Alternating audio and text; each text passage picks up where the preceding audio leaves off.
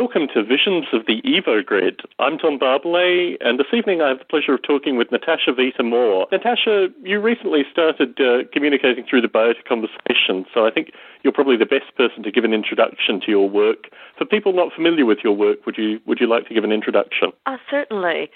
My background for many years has been in media arts, design, and a theoretical approach to the future, both as a futurist and artist and designer. I take a look at where the future is headed from the perspective of human enhancement technologies and bridging on human enhancement aesthetics, which is my particular area of interest the past few years. And I assume will become even more interesting to me as we take a look at all the different emerging and converging life forms as they come about. I am currently working on my PhD at the Planetary Collegium at the University of Plymouth, and I lecture in universities in Europe and South America and sometimes in the United States, but not often enough. I designed Primo Posthuman in 1997, which is a future human body and mind brain prototype from a graphical sense. I had a very strong scientific team working with me, combined with artificial intelligence of Marvin Minsky, AGI of Ben Gritzel and Peter Voss, nanotechnology of Robert Freitas, philosophy of Max Moore, various biologists, scientists within cell biology and evolutionary biology, Mike Rose, Mike West, etc. The point was that I wanted this design to not only be a visionary idea of a transdisciplinary approach, but also to have some scientific reliability in thinking and probability of what would possibly come about in the future combining certain technologies. I think the most appropriate acronym to use in this regard is NBIC Plus, and NBIC, most of your listeners will know, is Nano Bio Info Cogno, Technologies and Sciences. I add the plus because I think robotics is very important, and I think artificial life is also very important to this. Terrific. So it sounds like you've been really interested in artificial life for a long period of time. Can you kind of distill when you first got interested in artificial life and what really excited you about the field? Yes, I can, and I remember it exactly. And before our conversation in this interview, I reflected on a number of years ago. It was in I think it was 1993 or 1994. I went to a project in Los Angeles called Digital Hollywood. And it was put on by a very smart group of individuals in Los Angeles who were in the entertainment community as well as in the design and writing community. There was one piece of work there that really just spun my mind and just caused me to develop all sorts of ideas about possibilities. And this one project was called Evolve, A-V-O-L-V-E. And it was created by actually a colleague of mine who actually was at the Planetary Collegium for PhD work, where I currently am, Krista Samara, and her partner, Laurent. And I forgive me, I don't speak French well enough, and I will mispronounce the name, but it starts with an M-I-G, Meganoro. Anyway, the piece was called Evolve. And it was the first A-life work I had ever seen, and it was mesmerizingly beautiful. Symbolic shapes that would converge and merge, and one would eat the other and transform into a new shape, or they would mate and create new shapes, or one would kill off another shape. It was just absolutely beautiful. Are you familiar with this piece, Tom? In terms of its time period, what were the dates specifically? It was in Digital Hollywood in 1993. Okay. 1993, 1994. It was just absolutely beautiful piece. Right. And that was my first experience with artificial life. And then, of course, I was very interested in Carl Sims' work, which was tremendously inspirational. And then started looking at the organic shapes artificial life was taking on, and looking at organic shapes and plant life and whatnot. Certainly, certainly. And you've recently started corresponding through the Biota Conversations, but did you have a sense of the Biota community prior to your recent interaction? Yes, I had to a degree, but quite honestly, not to a large degree. And I wish I had had earlier because I find it a very important and enthusiastic nexus of thinkers and doers. I'd heard about it through a conference I was at in Vienna, Austria, a year and a half ago, where a couple of the presenters had mentioned it with a link to the website, and I looked at it then and I thought, this is quite interesting. And because my area is in human evolution and design, I was delighted to see that on the website there are some interesting images, which I keep actually they're up on my desktop right now, which is kind of synchronistic, I suppose. But yes, I heard about it in the Vienna conference, and then I think it was, 6 months ago, I applied to be on the list, and I've been listening to the posts and following it a bit, and it's not my particular area of expertise, but I am a transdisciplinary scholar, so it's very important for me to know what other thinkers, engineers, designers, scientists, etc., are doing with working in areas of life and creation. Certainly, certainly. And I think, through movements like postbiota.org and Project Lifeboat and a wide variety of groups, I've tried to introduce these folk into the biota community too, to bring exactly what you're saying, bring these kind of thinkers in to be part of the discourses you've observed over the past 6 months. So in terms of the EvoGrid, the purpose of our conversation in some regard this evening, when did you first hear about the EvoGrid, and what was your sense then of the possibilities of this project? Well, I first heard about it on the email list, and I was just sitting back actually reading them because the idea of it actually, EvoGrid, what does that mean? Evo, evolve, grid, are we on a grid? What does this mean? So basically I just was more curious about what it meant than anything. But I think you could probably expand on that, obviously, more articulately than I could. But I found it very interesting to consider the way different types of thinkers are thinking about life in different evolutionary ways, and what ways different technologies will become an expose of material or media, let's call it, for looking at life forms and building life forms. So we're talking about complexity here. Very much so, very much so. So I guess from where you had come from, to kind of try to distill what you're saying, the EvoGrid just basically had limitless potential as you first heard about it. But as you followed through the list, as you saw the discussion, as you're familiar, it's really split into two quite separate tracks. One connecting with a wide variety of historical ideas that have been going through the biota community since the late 90s. And the other, what Bruce Damer is currently running with in terms of the origins of life through chemistry simulation, or perhaps something even more abstract than that. From your background, particularly the ideas of extending life expectancy, looking at contemporary biological limitations which we may be able to change into the future. Of these two projects as they emerge, obviously there are a number of ideas that kind of link with your background too. Yes, I think so. And that's what I like the most about the EvoGrid and the email list and the different discussions and projects, is that we're all within a certain network of thinking, and we're pretty much using the same tools, some more refined than others, but they're all interconnected. So if one group of thinkers is coming up with a concept, a theory, it will have some effect upon another group of thinkers and their theories. And rather like in the modern world, or in the different eras of civilization and philosophy and scientific knowledge and evidence, it has been that one group would oppose another group, and ideas were sequestered to a particular group, and biases were very prevalent.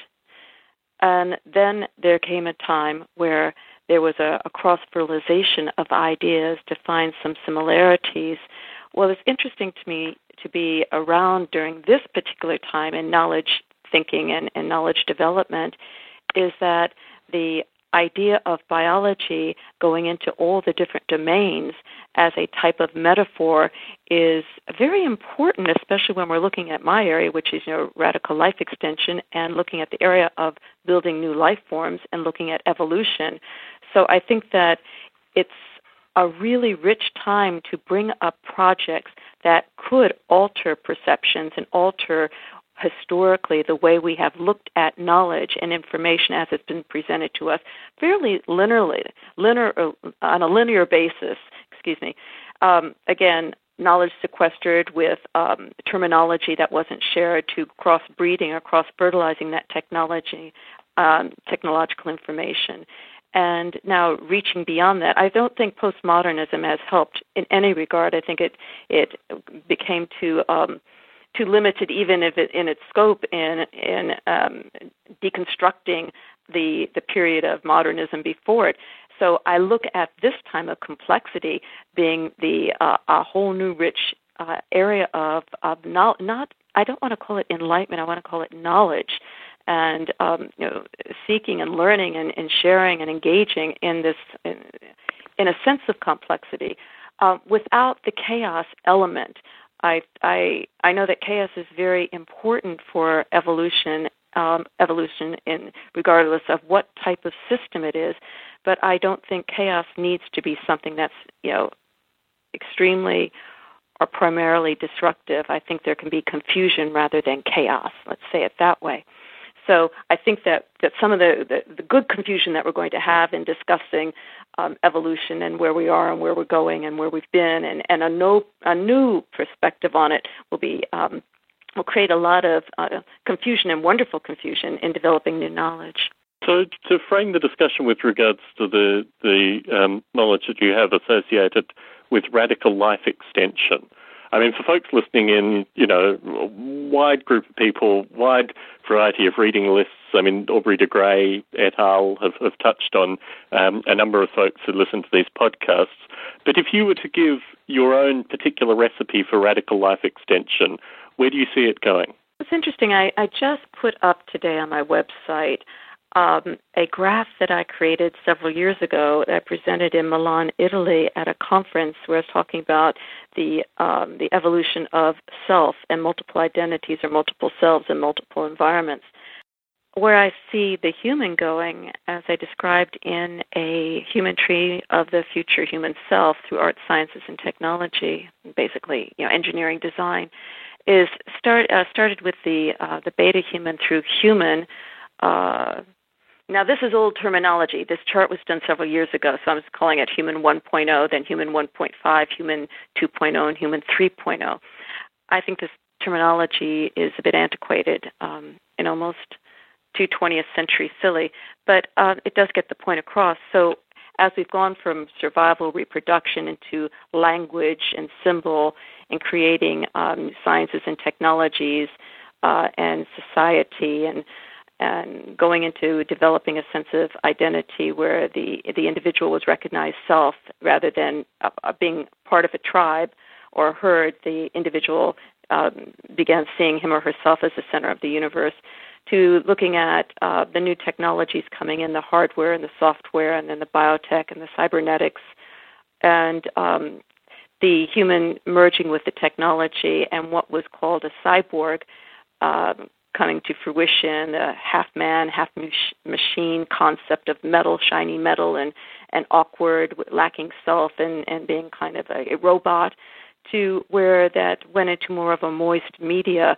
concept, and the paralleling that with the concept of the transhuman, which is actually a transitional stage of human, which the cyborg doesn't really belong to unless you're in academia. In academia, the term cyborg is used frequently at the omission of the word transhuman, but it's really the transhuman, I believe, that is the important term to use here, because the transhuman reflects a human in transition. The cyborg, I see it as a dead end. So taking the human in transition from the human with the goal of transformation, the human would go through regenerative existence in becoming more aware, more knowledgeable, greater sensory abilities, greater perceptions, cognitive enhancement. And with that, why do that unless you're going to extend life and health? It's not just the extension of life that's important. It's the extension of vitality, healthfulness, and well-being, physically, emotionally, mentally, and intellectually.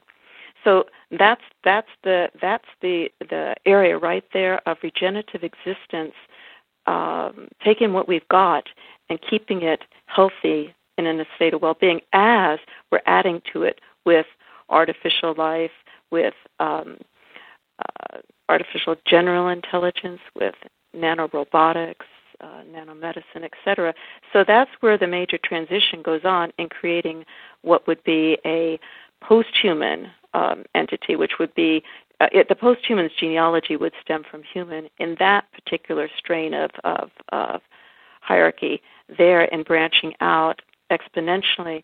Another area could go into the superintelligent machine, which would have some human components and develop a human 0.3, which would become more of an upload or the whole brain emulation. So that would go into not a collective from the perspective of Arthur C. Clarke, where you childhood, and I don't see that vision at all. I find it a very dismal, dystopic vision, but I think more this immersive, interactive type of fluid sense of being in more than one place at the same time, where you could be in real time in a biological or semi-biological body if you choose, but also be able to coexist in virtual habitats and synthetic or silicon forms, let's call it, for lack of a better word. So where I differ from Aubrey de Grey and some other life extensionists is that I see that the personal identity and the continuation of the personal self is very important, but with the caveat that having one self, one sense of identity, will become a early 21st century notion dating back from the Enlightenment forward, that we will take on many selves or many identities and be able to develop them, not to a point where there's confusion, like where you would go into some mental situations that would be cause schizophrenia or psychotic episodes where there's a disconnect between the different elements of one's personality. The personality would fuse, of course, but one would be able to be to represent him or herself or itself in various environments through various activities and various behaviors. So I hope that explains it, that I'm not just looking at the human evolution of the human in a biological form, dealing with the mitochondria and regenerating the body and prolonging life in the human form. I'm looking at prolonging life in the human evolution from being in a human state to a transhuman transitional state to transforming into other types of states and coexistences.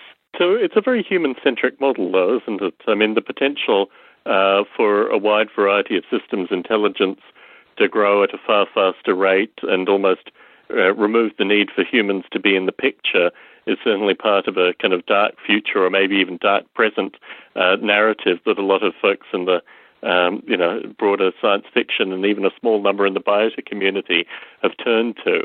How do we steer ourselves through the emerging technologies in such a way that we don't actually lose humanity through the process?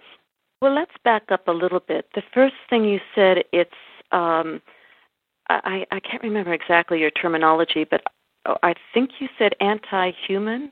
Well, my sense with regards to a wide variety of systems is that there is both a parasitic and also a mutually compatible mutual benefit possibility. But then there are situations, as we've seen, even in terms of civilizations human against human, where as one group strengthens, it doesn't necessarily need to bring the other one along for the ride. And certainly, a candid observation of contemporary technology is that the humans are really an exterior factor in order to do basic maintenance, but don't hold the value of the system itself. I think through the Bioetic Conversations, you may not have observed some of the discussion, but there's certainly a movement within the bioetic community which is, in many regards, post-singularity in this analysis, with the view that when you study these systems, there is no linking back to humanity in a kind of romantic sense. There is just pure survival, and this is in fact far removed from the notion that the human is anything other than the first thing that lit the match or started the division or what have you. In terms of these systems' ability to carry on, it doesn't require that the humans are kind of surfing the wave. The humans can actually be knocked out under the wave as well. I personally think that viewpoint is tremendously flawed. I think that when approached from that perspective, and it's often approached from that perspective, I was just debating someone on the IEET and the Sentient Development blog on this very issue of this type of anti-human future. Well, I oppose that with great passion. I'm a human. I love my humanity. I love my body. I love my perceptions. I love life. I love being alive. That being a given, how could I ever turn on my humanness? That's not the point. The point is to save the humanness, to save the humaneness of the human, and preserve that. I don't know if sustainability is the correct term, because that's a sense of stasis, but it's to enrich it, to improve the human condition, not to destroy the human condition. And perhaps that's the issue right there. The assumption is, if one wants to live longer and integrate with human enhancement technologies, the NEMBIC, the Nanobio Info Cogno Plus scenario that I described, that one dismisses, is annoyed with, or looks with disdain upon the human as a less than capable species, like the embarrassment for intelligence. Well, that's not true at all. That's not true at all. And if someone does have that view, or if that view is written, it's either in science fiction by a fiction writer, or it's someone who is psychologically unhealthy and not happy with him or herself, regardless of what particular school of thought he or she subscribes to. The transhumanist is extreme in valuing humaneness of the human. The whole point of engaging in radical life extension is to respect life and the humanness of being alive. Now, the only way that we can preserve the human and life, personal identity, is through extending life. Now, here is a sharp corner to turn. Most people in the world have a religious or spiritual belief, and that is contingent upon an afterlife, or an underworld, or an overworld, or some other reality that the spirit or the soul or the entity goes to for eternity. For the most part, some religions do not have an eternity. Some have reincarnation. Some have nothing. But its death is welcomed. It's honored in some ways.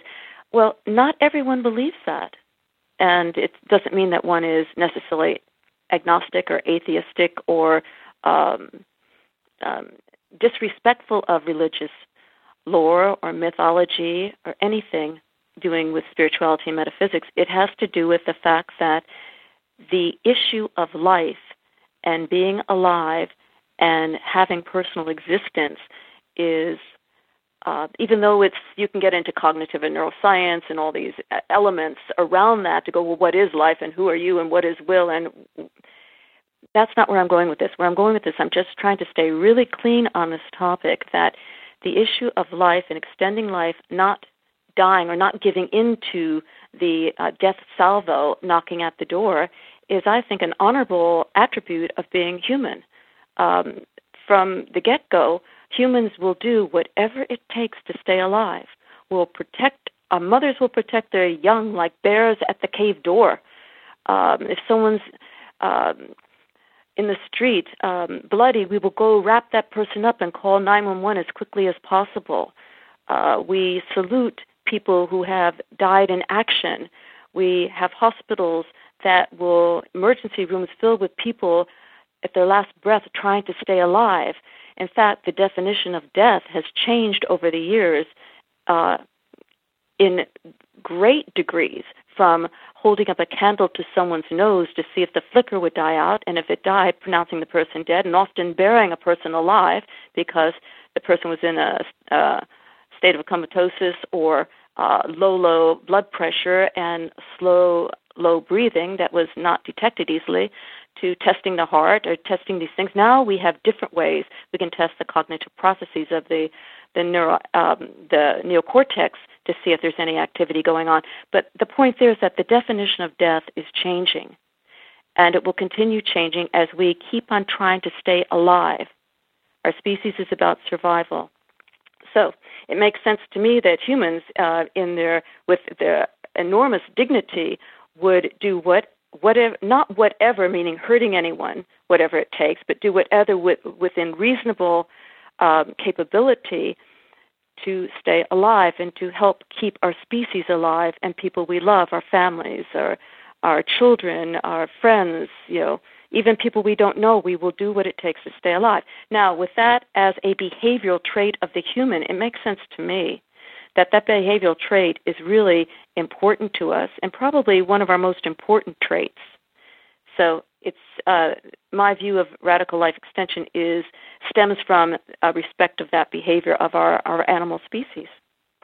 So it's not anti-human at all. That was a long way around the corner, but that corner is very sharp, and sometimes you have to go around it delicately because there's such aggression towards radical life extension and merging with machines as giving up one's humaneness.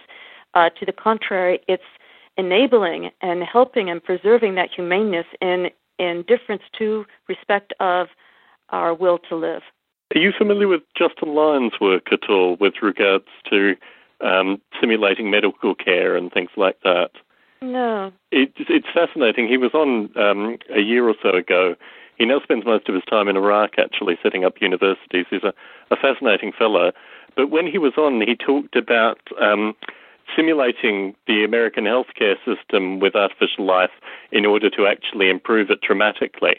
And what interests me with regards to the kind of contemporary situation, particularly in the U.S., is a number of the principles which you said as kind of axioms in terms of, the way individuals may act with other individuals isn't actively represented in the healthcare system that exists in the U.S.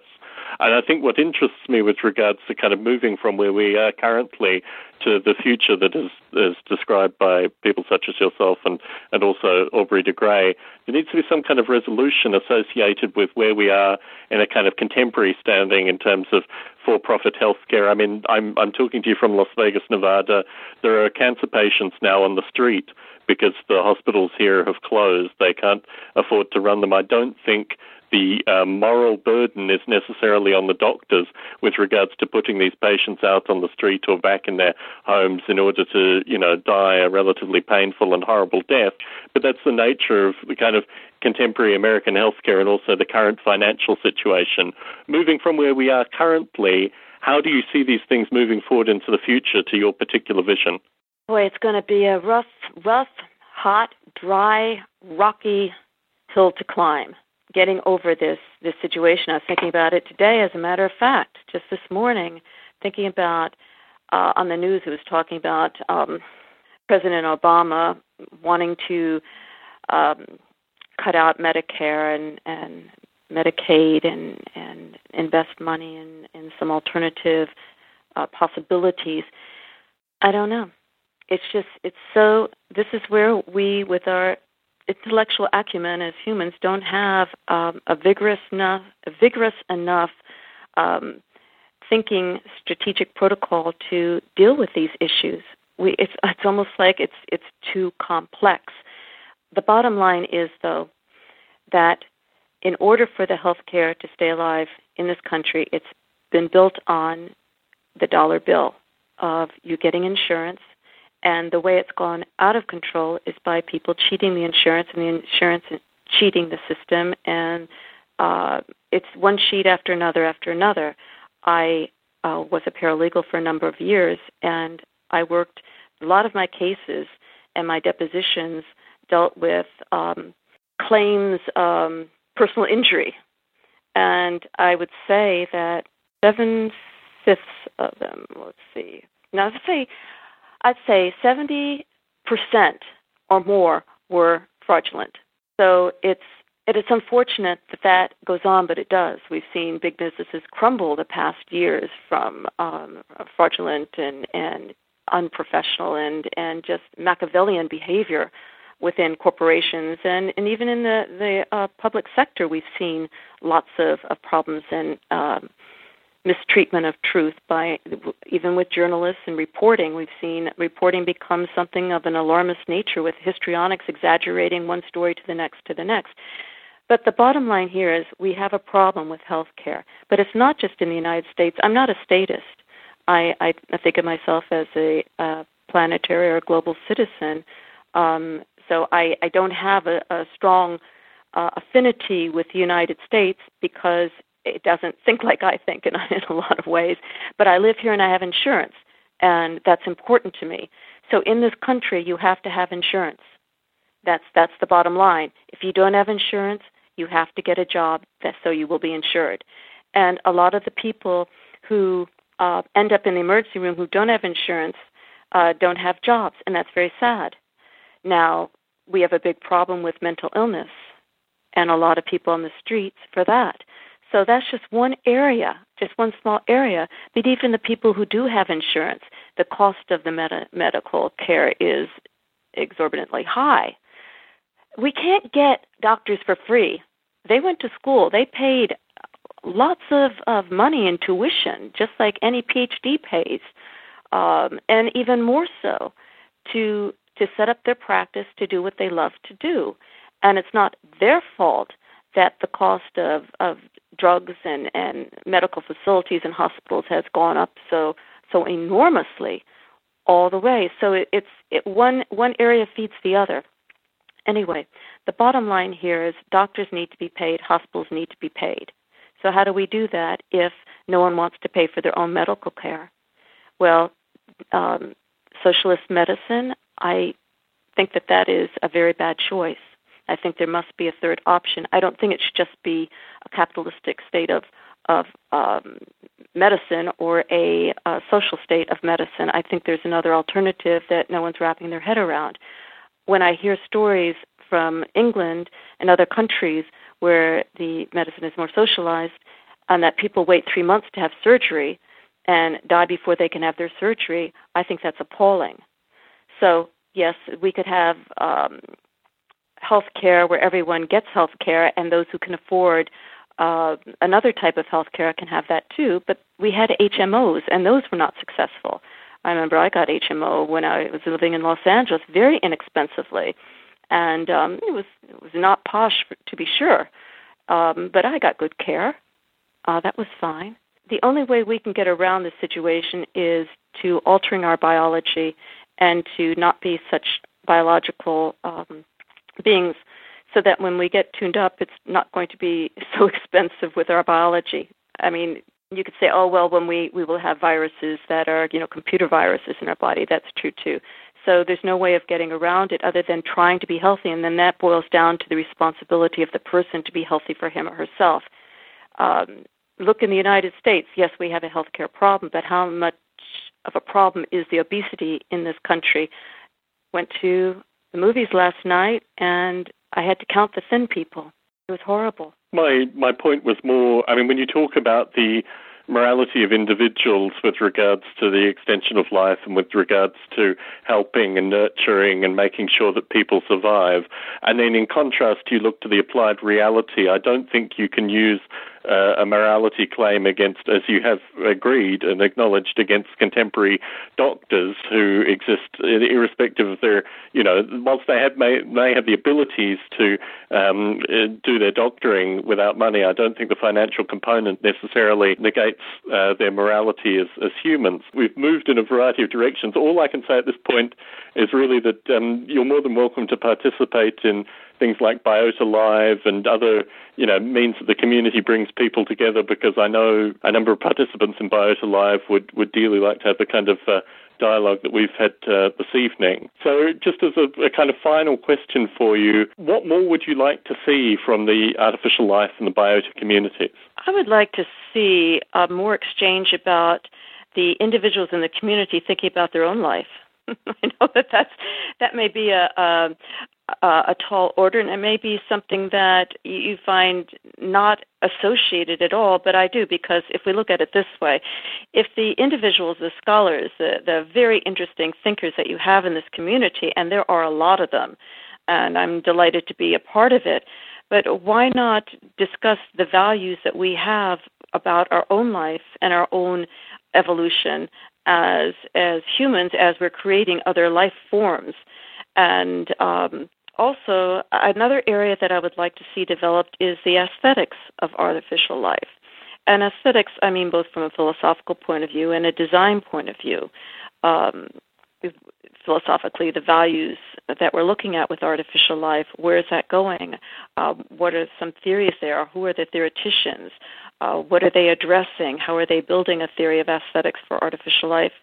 And also, as a paralleling that, or as an aspect of that, perhaps, I'm not sure at this point, but take a look at the perceptions of artificial life as this Evo grid is developing, and if it's based on complexity and synchronicity, or symbiosis is a better term to use here, then what are the perceptions within this grid that we can look at, meaning perceptions not from a sensorial mix from human life, but all life form has a certain amount of something going on, whether it's an algorithm or a force or a proton or neutron, whether it's the universe or the life forms that we take on as animals.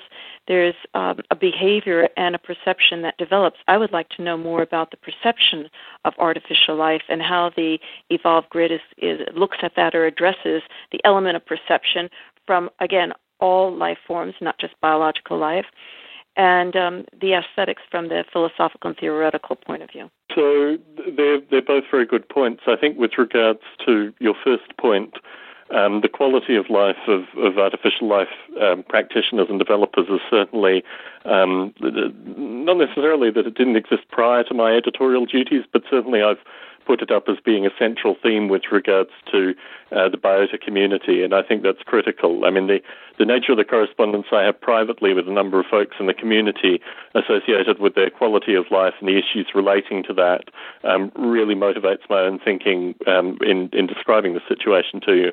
With regards to your point on perception, this is also something that came through. I'm not sure if you're familiar with Dick Gordon and his work in the community, but as a kind of senior embryologist, his background is very much with regards to the emergence of perception, and it's something which he has certainly staked a relatively high claim on with regards to the Evo grid specifically, that this component, both with kind of external perception and also perceptions within, is the only way that life can be actually described in any meaningful way. But I think, that they're both very valid points which the community, even in small ways currently, is thinking about. So, Natasha, I'd like to thank you for the chance to chat with you this evening. And as I said, we have a regular discussion on Biota Live, which you're more than welcome to participate in. And I think particularly as the linking points from our kind of collective communities come together, it would be wonderful to have you as a kind of ambassador for the biota community in your own community with regards to the extension of life, because this is certainly something that comes through the discourse in the biota community on occasion. Well, thank you. I am delighted. I look forward to more exchange and collaborative thinking and discourse on these topics and many more. We certainly traveled around time and through time in this short discussion, but I think it was a fun journey. I know I enjoyed it, and now I feel like we could start all over again. Sometimes by the end of a conversation, you realize that you're ready to lift off again and start digging deeper and looking further and Certainly. underneath concepts and pulling things apart. That's the whole nature of this BIOS Live, and also the visions of the EvoGrid discussion is exactly that one conversation ends and it spawns 5 different conversations in the future. Well, I absolutely love it. I love it. And thank you so much, Tom, for having me. And I hope to be on again. And maybe one time we could pick one topic and delve into that deeply, since you're such a deep thinker and you're so much fun to talk to, such rich topics. That would be kind of exciting, I think. Well, I'm just a monkey in a simulation, so that's what I'll say to that. Thank you very much for the chance to chat with you this evening, Natasha. Thank you.